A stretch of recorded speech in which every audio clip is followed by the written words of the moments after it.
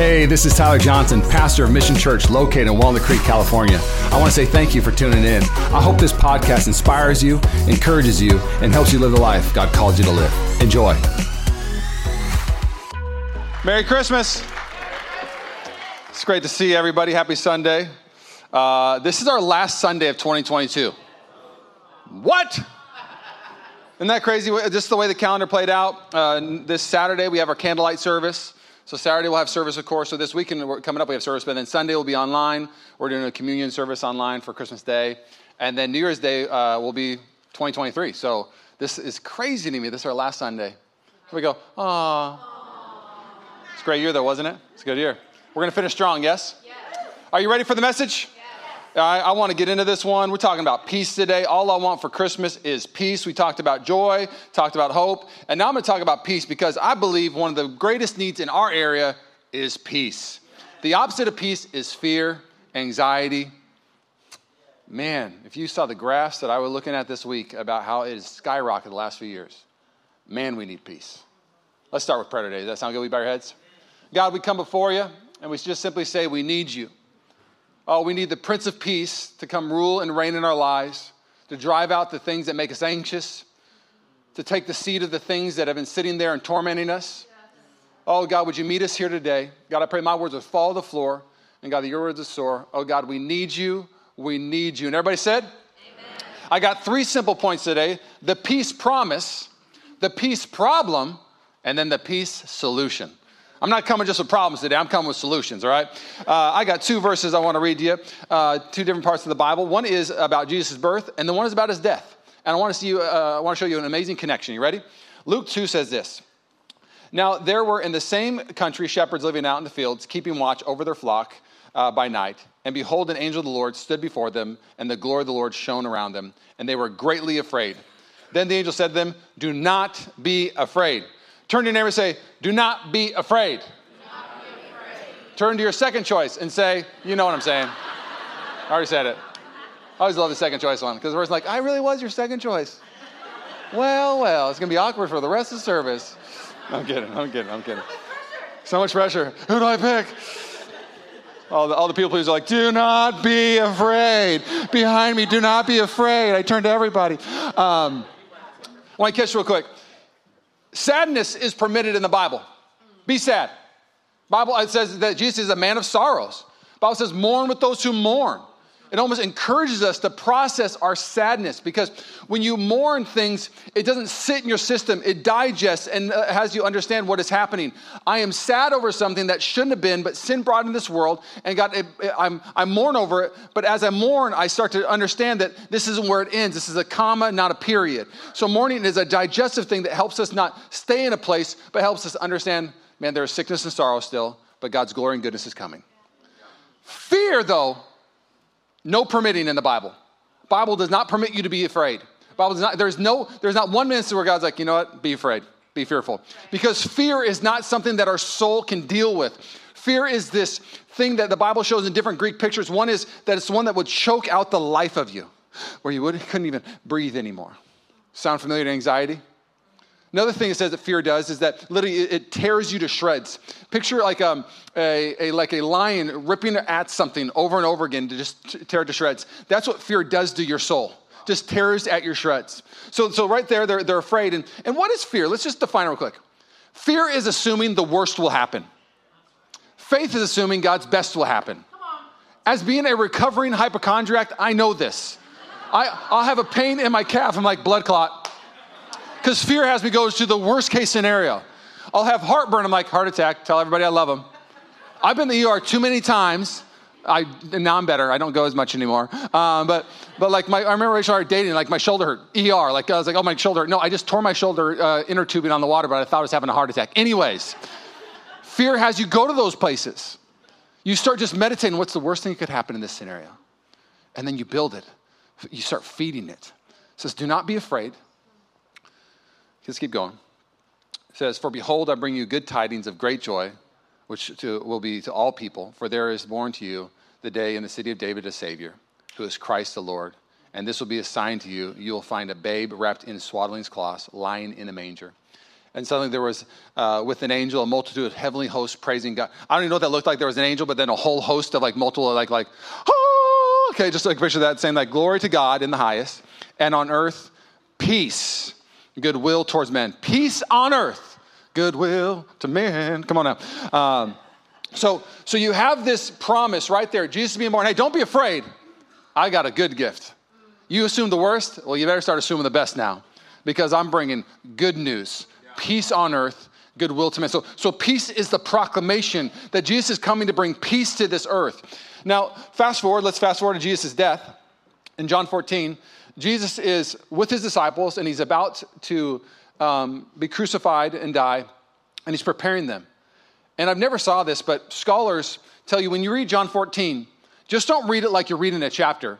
Read it like somebody who's reading their last will and testament to you. Because if you've ever been at a will reading, the way they usually read it, to Tyler Johnson, I leave the Mercedes-Benz or whatever it is. To Tyler, I leave, da-da-da-da. To this person, I leave this. There's always like, the verbiage is always, I leave you this. I leave you the house. I leave you the house in Tahoe on the water. I leave you I'm not saying all of my favorite things.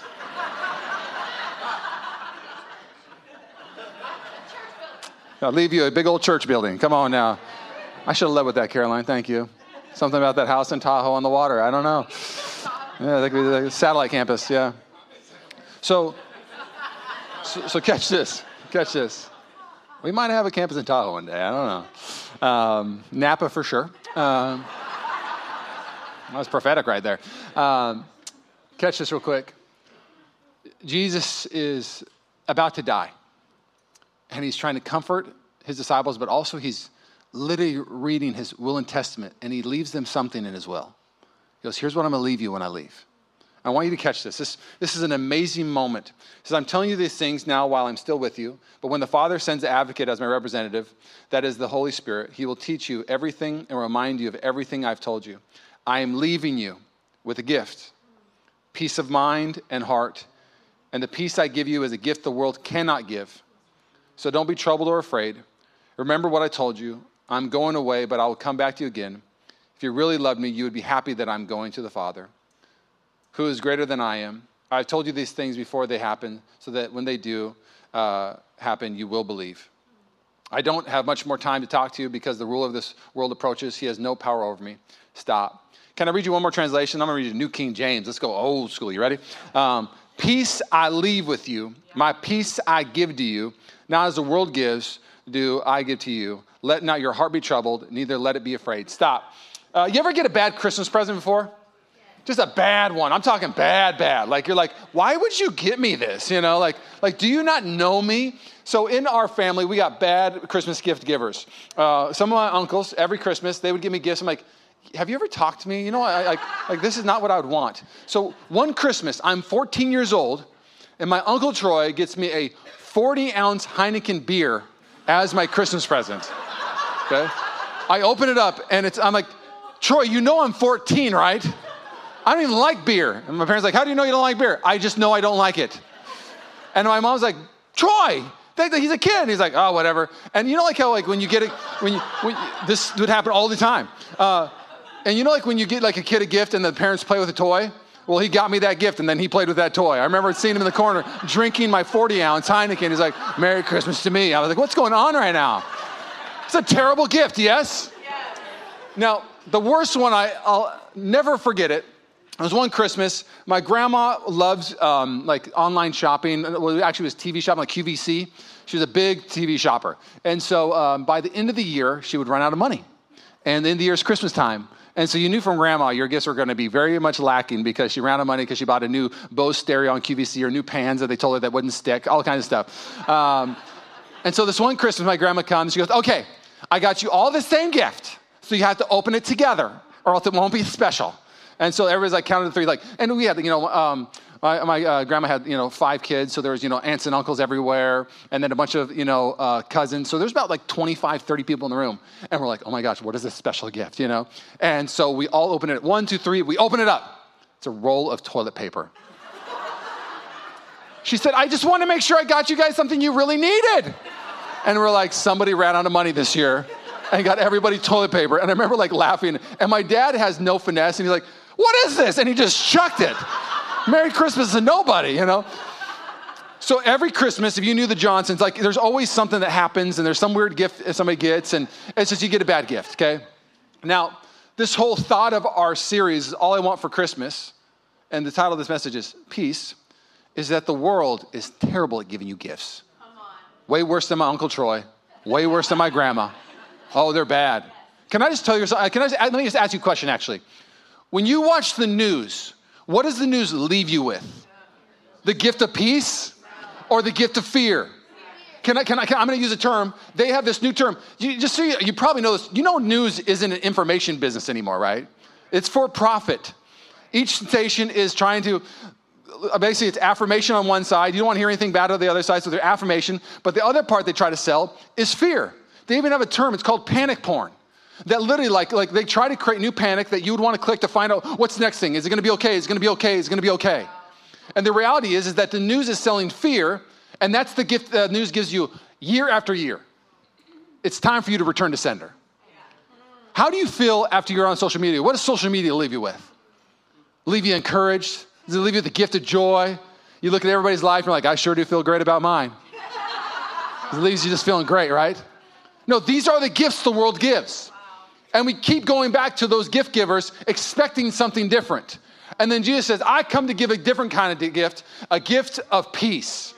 Woo! And it's the thing, can you imagine just waking up and just having this joy and peace unexplainable? In the midst of chaos, in the midst of what's going on. So what's the problem? Why don't we have that? Statistically, why don't we have that in droves? Why is it such a small number of people have peace? I want to show you the peace problem and why at least what the Bible shows us why we don't have peace. And if you want to have peace today, I'm going to show you this in just a second, but let's look at the peace problem. Turn your Bibles to Isaiah 9. It's a Christmas prophecy. It's one of my favorites. For a child is born to us, a son is given to us. The government will rest on his shoulders, and he will be called Wonderful Counselor, Mighty God, Everlasting Father. Read the next one with me. Prince of Peace. Come on now, read again. Prince of Peace. His government and its peace will never end. He will rule with fairness and justice from the throne of his ancestor David for all eternity. The passionate commitment of the Lord of Heaven's army will make this happen. Stop. How do you expect to have peace when you've rejected the Prince of Peace? It's just not possible. Now, let me just say it this way. When we get saved, boom, Jesus, I say yes to salvation. And I don't even want to talk about people who don't know the Lord. I want to talk about people who in the house that you do know Jesus, but you actually haven't received him yet as the Lord of your life. Because when I got saved, I remember I just didn't know anything in the Bible. So I remember Drew and I got saved at church, when we got saved within the same few weeks. We go to school the next week. We come home for lunch. Drew and a bunch of buddies, they get out their, marijuana. They start smoking marijuana, talking about, Jesus and how much we love him now. And Drew's like, yeah, man, this Jesus, he's amazing. And Drew's smoking weed, telling everybody, and we're both dating our girlfriends. And, Drew's still sleeping around with his girlfriend. And he just got saved. He has no idea what the Bible says about any of this stuff. Month in, and Drew and I leave church. He's like, we're not allowed to do that anymore? And I was like, I guess not. I was like, first of all, I wasn't smoking weed. Hello, asthmatic. But you can't anymore. Lord said I can still use my inhaler anytime I want. But both of us were not honoring our girlfriends. And we remember being like, man, what? How do we do this? We got to go tell our girlfriends, we're only going to hold hands and just goodnight kiss? And we're and again, being a high schooler, brand new to this, we were digesting this for the very first time. Because the world had told us something completely different. And I remember even at that young age, we're saying, who's going to be in charge of us? Who's going to tell us no? And who's going to lead our life? Am I going to lead my life? Are my friends going to lead my life? And so for some reason, at a young age, we decided, man, if the Bible says it, we're going to do it. We both committed to as friends, hey, if Jesus says it, let's hold each other accountable. We signed up for our class, Every Man's Battle. We're we're going to be the most, we're going to live for the Lord. We went to that class. We're we don't need to be in this class. Let's get out of here. Some stuff going down out there. Okay, anyways. But we were down to follow the Lord with everything he had. Now, let me unpack this. Can I do some teaching? Yeah, thank you. Okay, so there's three types of cultures in our world. And mostly two. One of them would be heteroautonomous culture. It's a heteronomous society. Let me put it that way. And what that is, it's a small group of people lead everybody else. You'll find this type of culture in the Middle East. A small group of people decide how everybody else is supposed to live, what the law is, and if you don't do it, you're killed. So that's the way that the Middle East is led by a heteronomous culture. Small group leads everybody else. Now, in America, we have an autonomous culture. I lead myself. And if I don't like what you're doing, I'm going to vote you out because I'm in charge still. We're an autonomous culture. Whatever feels good to me is good to me. So we're an autonomous culture. Then there's another one, theonomous culture. Theonomous, theo meaning God, anonymous meaning law. It's the culture of God being in charge. We don't have that here on earth. And when Jesus came and he says, I've come to bring the kingdom of God and that you'd be citizens of heaven, that you'd be ambassadors of a new nation, that I'm creating a new nation and you'd be a new people. What he was saying is, you're not going to be autonomous anymore. You're not going to be heteronomous anymore. You're going to be theonomous. And you are going to follow me. And when you follow me, there will be peace on earth. Yeah. There will be peace in your heart. Now, let's play this out practically real quick, just for yourself. What does it look like to reject Jesus? Because hold on, I got saved. I'm not rejecting Jesus. Let me show you 3 examples why there's so much fear in your day a lot of the time. First one would be this. Imagine if I told you tomorrow you have to do heart surgery on somebody you really love.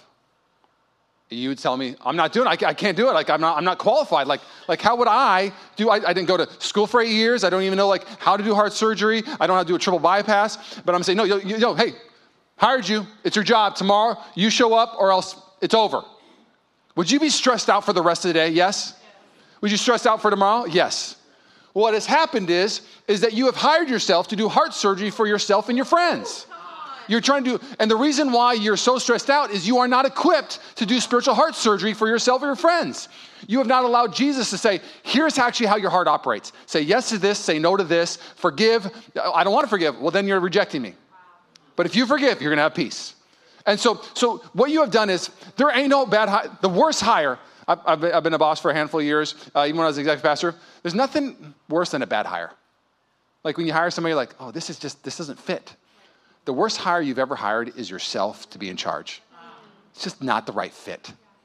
And so when you hire yourself for an unqualified job, to be your own Prince of Peace, to be the one that actually does things that you can't do, you get really stressed out. Amen? Amen.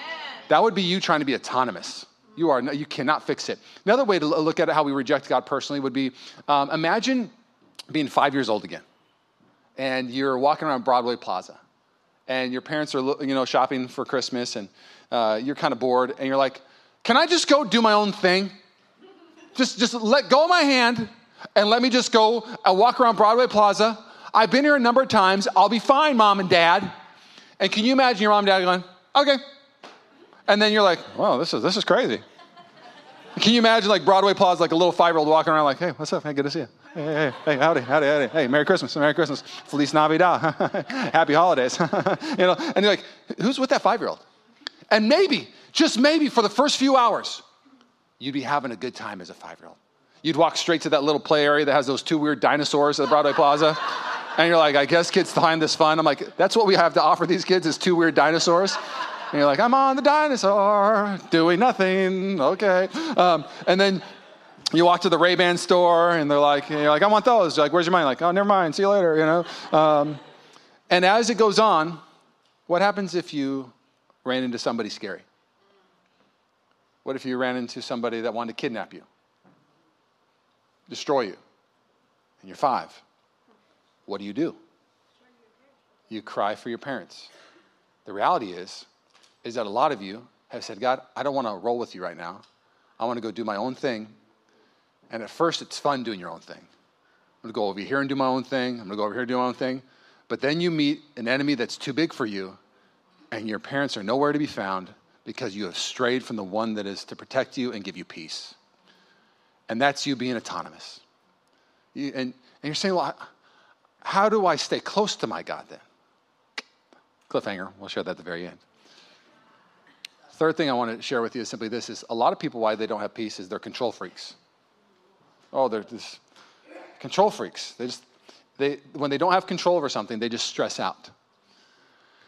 And so what they try to do is kind of put this life together where they control everything and everyone around them, and then they feel like they have this, what I call intermittent peace.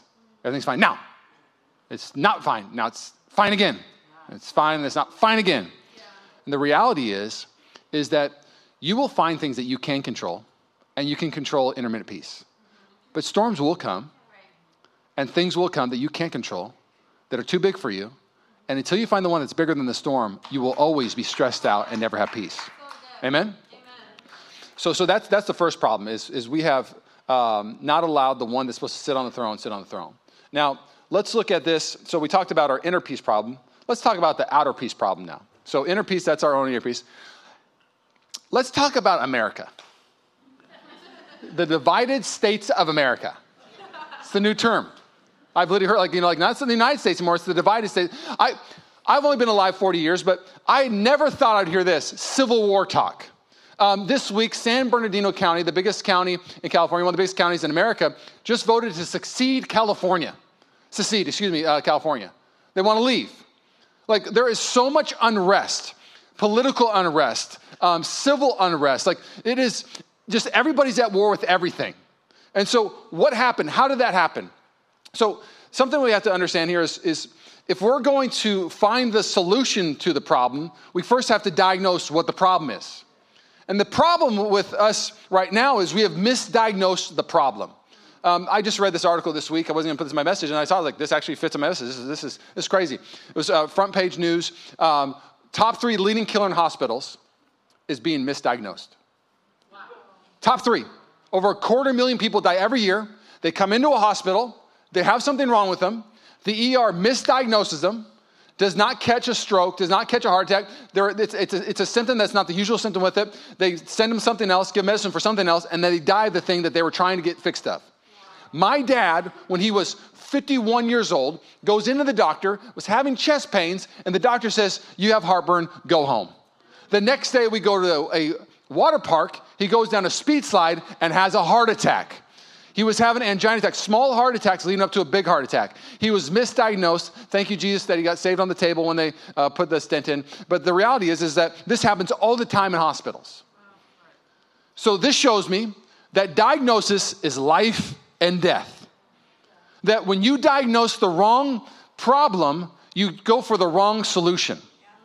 And so we have problems right now in our nation, problems in community, and we are diagnosing the wrong problem, and so therefore we are giving it the wrong solutions. So let's look at Scripture and have Scripture show us what the real problem is and what the real solution is. Does that sound good? Romans 1 says this. Yes, they knew God, but they wouldn't worship him as God or even give him thanks, and they began to think up foolish ideas of what God was like.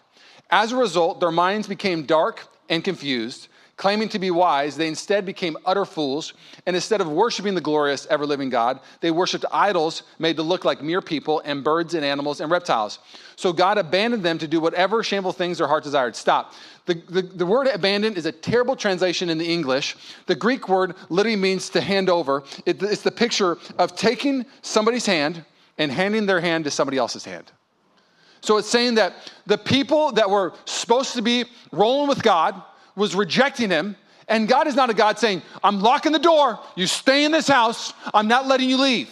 No, they were kicking and screaming, "I don't want anything to do with you, God. I don't want to worship you, God. I want to do these things." And the picture is this God took their hand and said, "Okay," and gives their hand to the other one. This is the picture that is happening in Rome. It says, "Okay, I'm not going to squeeze your hand. I'm not going to make sure that you, if you want to go live this life, I'm going to give you over to the other. And you're going to have to figure out, just like the prodigal, that the world has nothing for you. And you're going to learn by pain instead of wisdom, pain instead of love." And so this is the picture. So God says, all right, you want to go do whatever your flesh wants you to do? I'm going to hand you over to that. And here's what happens when that happens. As a result, they did vile and degrading things with each other's bodies. They traded the truth about God for a lie. So they worshiped and served the things God created instead of the Creator himself, who is worthy of eternal praise. Amen. We traded our Creator for creation. We traded the supernatural for the natural. Let me read you what I wrote down. We took good things and made them God things, which makes a lot of bad things. It just made a lot of bad things. No, check this out. We were built to worship God. We were built to be eternal beings. And once you trade the creator for creation, you have to find something to be your higher power. So I wrote down the symptoms of this problem. Tell me if I'm a little on. Okay, here we go. So the first one is this. Government replaces God. Why? Because it's the highest power you know of. Let's go to the second one. Politics become religion. I would submit to you that California is the most religious state in all the U.S. Not a Christian religion, but it's the most religious. Taking politics so seriously, thinking it's the savior of the world. So politics become the religion. Rallies become worship services. You go to the next Trump rally? You go to the next this rally? They become worship services. Candidates become saviors. Oh, if you give vote, you're going to save us. Because politics are more than, now the candidate's my savior. Campaigns become evangelistic rallies. If I go to this city and I get a few more to say yes to me, to be their savior and save them from what's ever going on, this is what's happening. We stop believing in demons. When you trade the supernatural for the natural, you stop believing in demons because there's no such thing there. And what do? You demonize the opposition. They become the evil of the world. When you idolize, you demonize. So it says they created idols in Romans 1.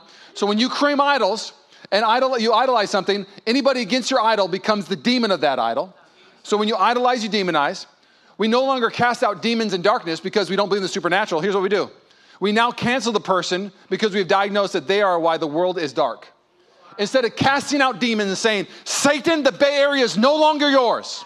We say, get all of this political party out of here, God, and it's going to be fine. Because when you start to process the natural, you don't fight the same battle anymore. You're fighting people instead of actually fighting the principality. Don't you know the Bible says in Ephesians that we don't fight against flesh and blood, but against principalities, demons of the unseen world? But if you don't know that anymore and you've traded that, you start canceling people and you say, if we could just get this person off of Twitter, we'll make Twitter brighter. We can just get this person off of this, we'll make this brighter. Because they're darkness, we're not darkness. Let's keep going. Am I accurate all yet? A little accurate? It's a lot accurate. Okay. Number 10, we now cancel person. Number 11, social punishment replaces eternal punishment. Riots replace revival. God is a creator. Okay, let's remember that. But Satan is a perverter. Satan counterfeits. You got to remember, Satan's a counterfeiter. He's not trying to do something super different. He's just trying to take what God did and go. Okay, so Satan counterfeits. If you're not led by the Holy Spirit, you're led by an unholy spirit. The Bible throughout, Timothy and James, says that these people are influenced by demonic spirits and forces, and the things that they do is hate, destroy.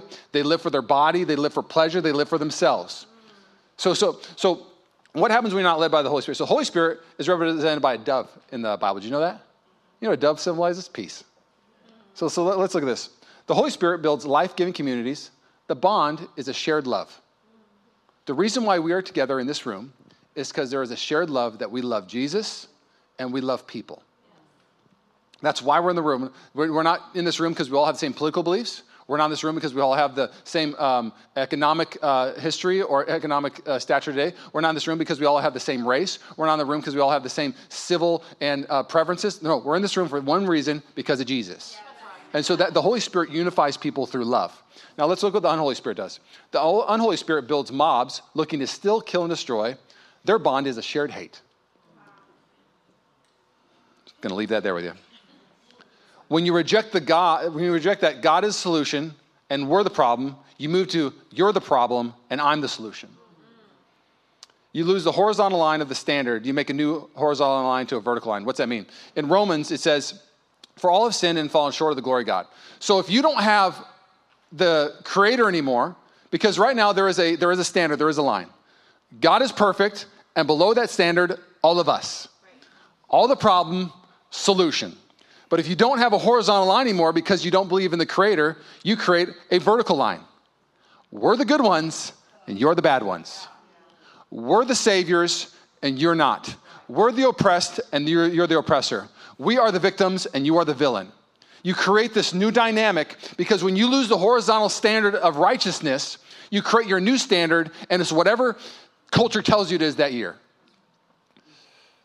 So we move on from all sinners who need a savior to I'm the victim, you're the villain, oppressed and oppressor. The enlightened group, you're the sinner, I'm the enlightened, and all the people must become enlightened. 24, this creates a world of good guys and bad guys, a new wild, wild west. And we are living in a new wild, wild west, not in a way where we're shooting people with guns, but we're shooting them with words. We are destroying them. We think that we're the good cowboy wearing the good white hat and the bad cowboy wearing the black hat, just like in all the old Westerns, because, they didn't have sound yet, so they had to go like, how do we show it? Well, the good cowboys have the white hat, and the bad cowboys have the black hat. So the reality is we all had the black hat, and only one had the white hat, and his name is Jesus. And until we diagnose the problem is that people just don't know Jesus yet, we'll never give them the right solution. We will never have peace on earth. We're not going to have peace on earth when California becomes, if you're a Republican, a full Republican state. And if you're a Democrat, we're never going to have full peace in California if it's a pure Democratic state and run with all your Democratic views or your Republican views. The only way we're going to have peace is if people fall in love with Jesus and become more like Jesus. And all this bandwidth spent on all these other things, no wonder there's so much civil unrest. But we as people who know the Savior, we are not going to treat the problem the same way the world does. We're going to love people. We're going to serve people. Can I just tell you real quick? The reality is that this Christmas season reminds us, and I'm sharing a little of my candlelight services, that Jesus came to earth so that we would actually become like him and permeate the earth. Not that we'd bring agendas. I'm going to save the rest of it because I don't want to share my candlelight message right now, but I'm getting excited. Okay. Pause. Okay, let's go to the peace solution. Philippians 4:6-9 says this. Don't worry about anything. That word worry is that Greek word where it shows to be torn to shreds, to be destroyed, about anything. Instead, pray about everything. Everybody say pray. Pray. Say it with some sense. Say pray. Pray. Yeah, say it like that. Come on now. 10 minutes of praying is better than a year's of murmuring. Woo! It's not mine, Charles Spurgeon. I wish. It's always Spurgeon. It's never a good quote. It's Spurgeon. It's not me, okay? The reality is that there's been so much murmuring and not a lot of praying, no wonder you don't have peace. So it says, pray about everything, tell God what you need, and thank him for all he's done. Then you will experience God's peace, which exceeds anything we can understand. His peace will guard your hearts and minds as you live in Christ Jesus. Stop. I love that word guard. Now, if you know the Greek representation of guard, it would literally be a base having a whole army around it. They use the strongest verbiage right here. So imagine being inside a base, a whole army around it, and you need to go to bed, and you're like, I can sleep like a baby. I have the greatest army around me. Ain't nothing coming in these walls. That's what that picture is showing. Like when you start to pray, you realize that God sends his army to protect you. Everything's going to be okay. So that's the picture of guard. And now, dear brothers and sisters, one final thing. Fix your thoughts on what is true, honorable and right, pure and lovely and admirable. Think about things that are excellent and worthy of praise. Keep putting into practice all you learned and received from me, everything you heard from me and saw me doing. Then the God of peace will be with you. Let's read the last part. Keep putting into practice all you learned and received from me, everything you've heard from me and saw me doing. Then, everybody say then. Then the God of peace will be with you. Then you are not rejecting the Prince of Peace no longer. You are actually enthroning the Prince of Peace in your life. So I got 5 things on how you, the solution to peace, the way that you receive the Prince of Peace. First one is this, is you need to change your expectations. That's something you need to start practicing. Number 2 is you need to think. Number 3, you need to thank. Number 4, you need to focus. And that's all. I got 4. I was going to have 5, but who cares? So first one. First thing you need to do if you want to have peace is you need to change your expectations. You need to change your expectations. This man, Paul, we know, I taught on Philippians a little while ago. He is writing from a prison cell awaiting death. And he's talking about peace and joy in this book. How does he do it? Let's just play this out practically. C.S. Lewis said this, expectations are everything. If I told you that we booked you a room, I don't know, in Monterey, and I said that it was the presidential suite, and you opened the door, and it looked like a Motel 6, would you be upset? Because I gave you expectations that were up here, and you got here. But imagine this, I said, hey, we're going on a marriage retreat, but the rooms are like a prison cell. Like a cot, not even a real toilet kind of thing. That's what we got. We're sorry, we're on a budget. And then you open the door and there's a Motel 6. You'd be like, wow. Oh, you're spoiling me, aren't you? Because your expectations were here and you got this. Now let's keep going with this thought real quick. What if I told you, hey, we're going to Maui. We're going to go for 2 weeks. We're going to have a retreat there, maybe plan another campus. You know, we got Napa, Tahoe, and Maui so far. This is a really powerful service today. A lot of going down. What happened at church today? They announced 3 new campuses. So I say, pack up. We're going to Maui for 2 weeks. And you pack your bags. And we get on the plane. And I forget to tell you that I changed my mind. And I wanted to go to Nebraska instead. And so you get off the plane. And you've got your little big old hat. And you've got your little, Hawaiian shirt and shorts and flip-flops. And your suitcase. And you walk off. And it's a snowy blizzard. You're going to look at me and be like, what the what? This is not Maui. I'm like, oh, I forgot to tell you, we're going to Nebraska. You would be so upset. Yes? You wouldn't be packed for it. Yes? Here's what happens when a lot of Christians get saved. If you want to say yes to Jesus, raise your hand. Say yes to Jesus. And their expectations are, I just said yes to Jesus. I just said yes to Maui for the rest of my life. Everything's going to be perfect now. No struggles. I hear myself getting a raise next week already. Yeah. I'm single. I said yes to Jesus. I see the new girl right there. She's going to be at Starbucks. God is going to literally have her float to me as I go buy my drink like, I don't know why I'm walking up to you, but the Lord told me to tell you you're my new husband. Oh, this is great. Like, this is what a lot of Christians, when they say yes to Jesus, they don't say it, but they have these expectations that I said yes to you, everything's going to be great. The reality is, though, the Lord said here on earth that we'd be at a war, that he came to leverage everything that was bad and to make it good for us and then for his glory. But a lot of us, we have packed up spiritually and emotionally like we're living in Maui when God said, you better pack up with prayer. You better pack up with some confidence and faith. You better put some strength in there, some endurance in there. You better put some trust in there. And if not, you are not going to enjoy the ride. You will never have peace. It's amazing. I heard my buddy tell me he was in New York, and these taxi cab drivers ran into each other. Literally, rear end. They both just kept driving. Yep, see you later. The guy's like, what? He's like, this is New York. You people run into us. That's what we do. This happened like 4 hours ago. It is what it is. We're same company. I don't care. And they're like, can you imagine if somebody ran into you in Walnut Creek? Would you be like, see you later, bye? No, you're like, this doesn't happen in Walnut Creek.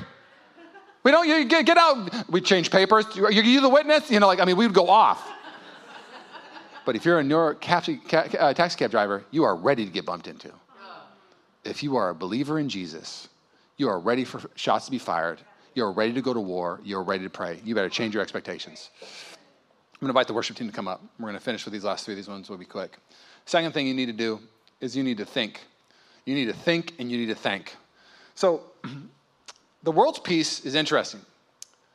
The world's peace comes from closing their eyes. But Christian peace comes from opening our eyes.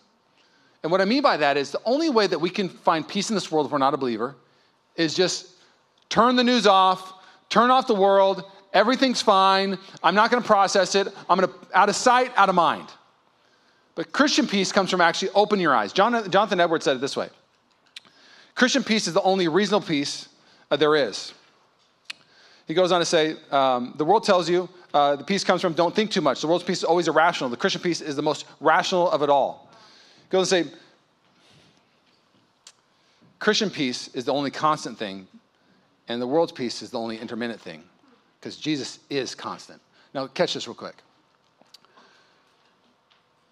When you are, in Philippians, it says, think about these things, right, true, think about who Jesus is. So if I'm a kid and I'm scared of my room, I've got a couple options. I'll overshare, but when I was a kid, I was scared of vampires for some reason. Now, I can tell, not some reason, my parents let me watch any movie, and I watched a vampire movie when I was 7, and it destroyed me. It's like a scary radar vampire movie, and I remember I didn't want to go outside anymore to take the trash out. I remember I had to make sure my blinds were perfectly shut. I'd make sure my blanket was all the way up past my neck, so if a vampire peeked in the door or the window, he wouldn't be able to see my neck and be like, okay, no, I don't want that one. And so for years, I was afraid of vampires. What an irrational fear. The way that I coped with it, a lot of times is I would even be worried if they saw my face. So I'd take the blanket and I would put it over my head. And sometimes I'd be even too scared there to where I'd go sneak in my parents' bedroom. And I'd tell them, like I had a bad dream or something like that. And really what happens in our life is you're either going to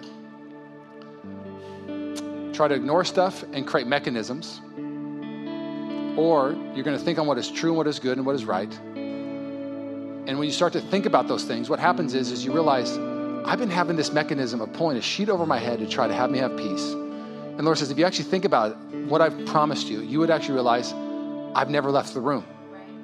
If I told my dad, I watched a scary movie, I'm afraid, and I don't want to go to sleep. My dad said, I'll sit right here all night.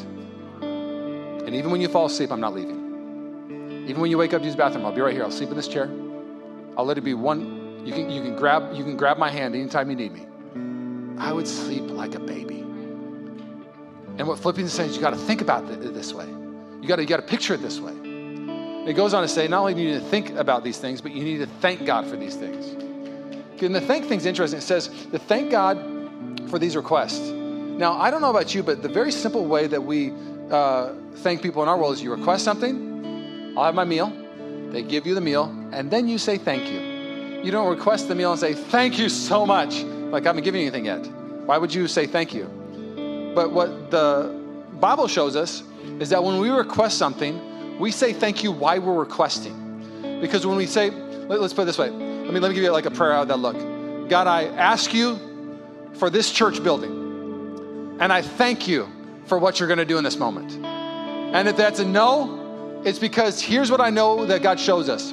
That if I knew everything that you knew, I would want what you would decide, not what I would decide. And so when you start to thank God and thank him for the request, even before it's done, it just gives you peace about the situation. It gives you peace about how it's going to play out.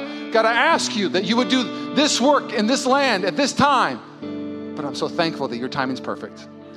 God, would you please take me out of the oven, but I thank you that I'm in it because you're not going to leave me in too long. You're developing things that I didn't know I needed developed. You're taking things away from me that I didn't know needed to be taken away from me.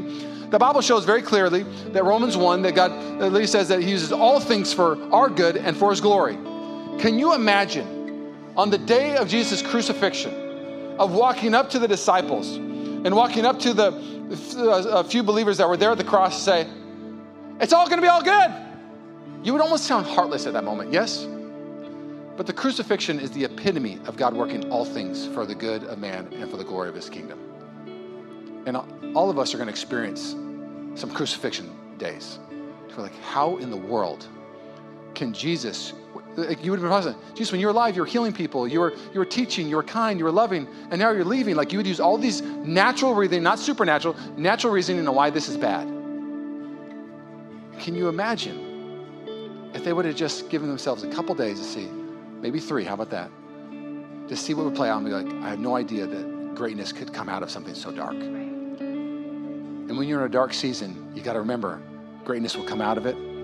I'm not here to tell you how it's going to happen, but I'm here to tell you those scripture promises, and God's done it over and over again. So you got to thank him when you're asking. Amen? We're going to finish with this.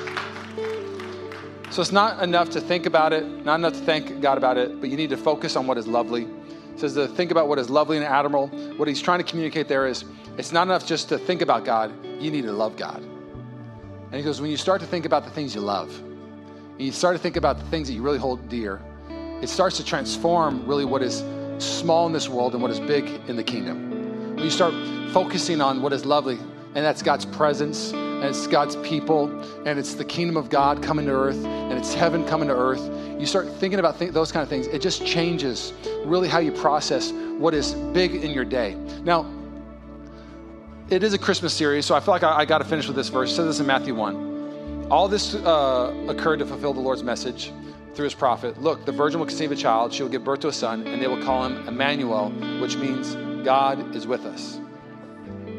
All Philippians is telling you is that over and over again, Philippians is not a prayer about removing things. Philippians is a prayer about adding things. It goes on to say that if you add all these things, so peace isn't the absence of something, but the presence of someone.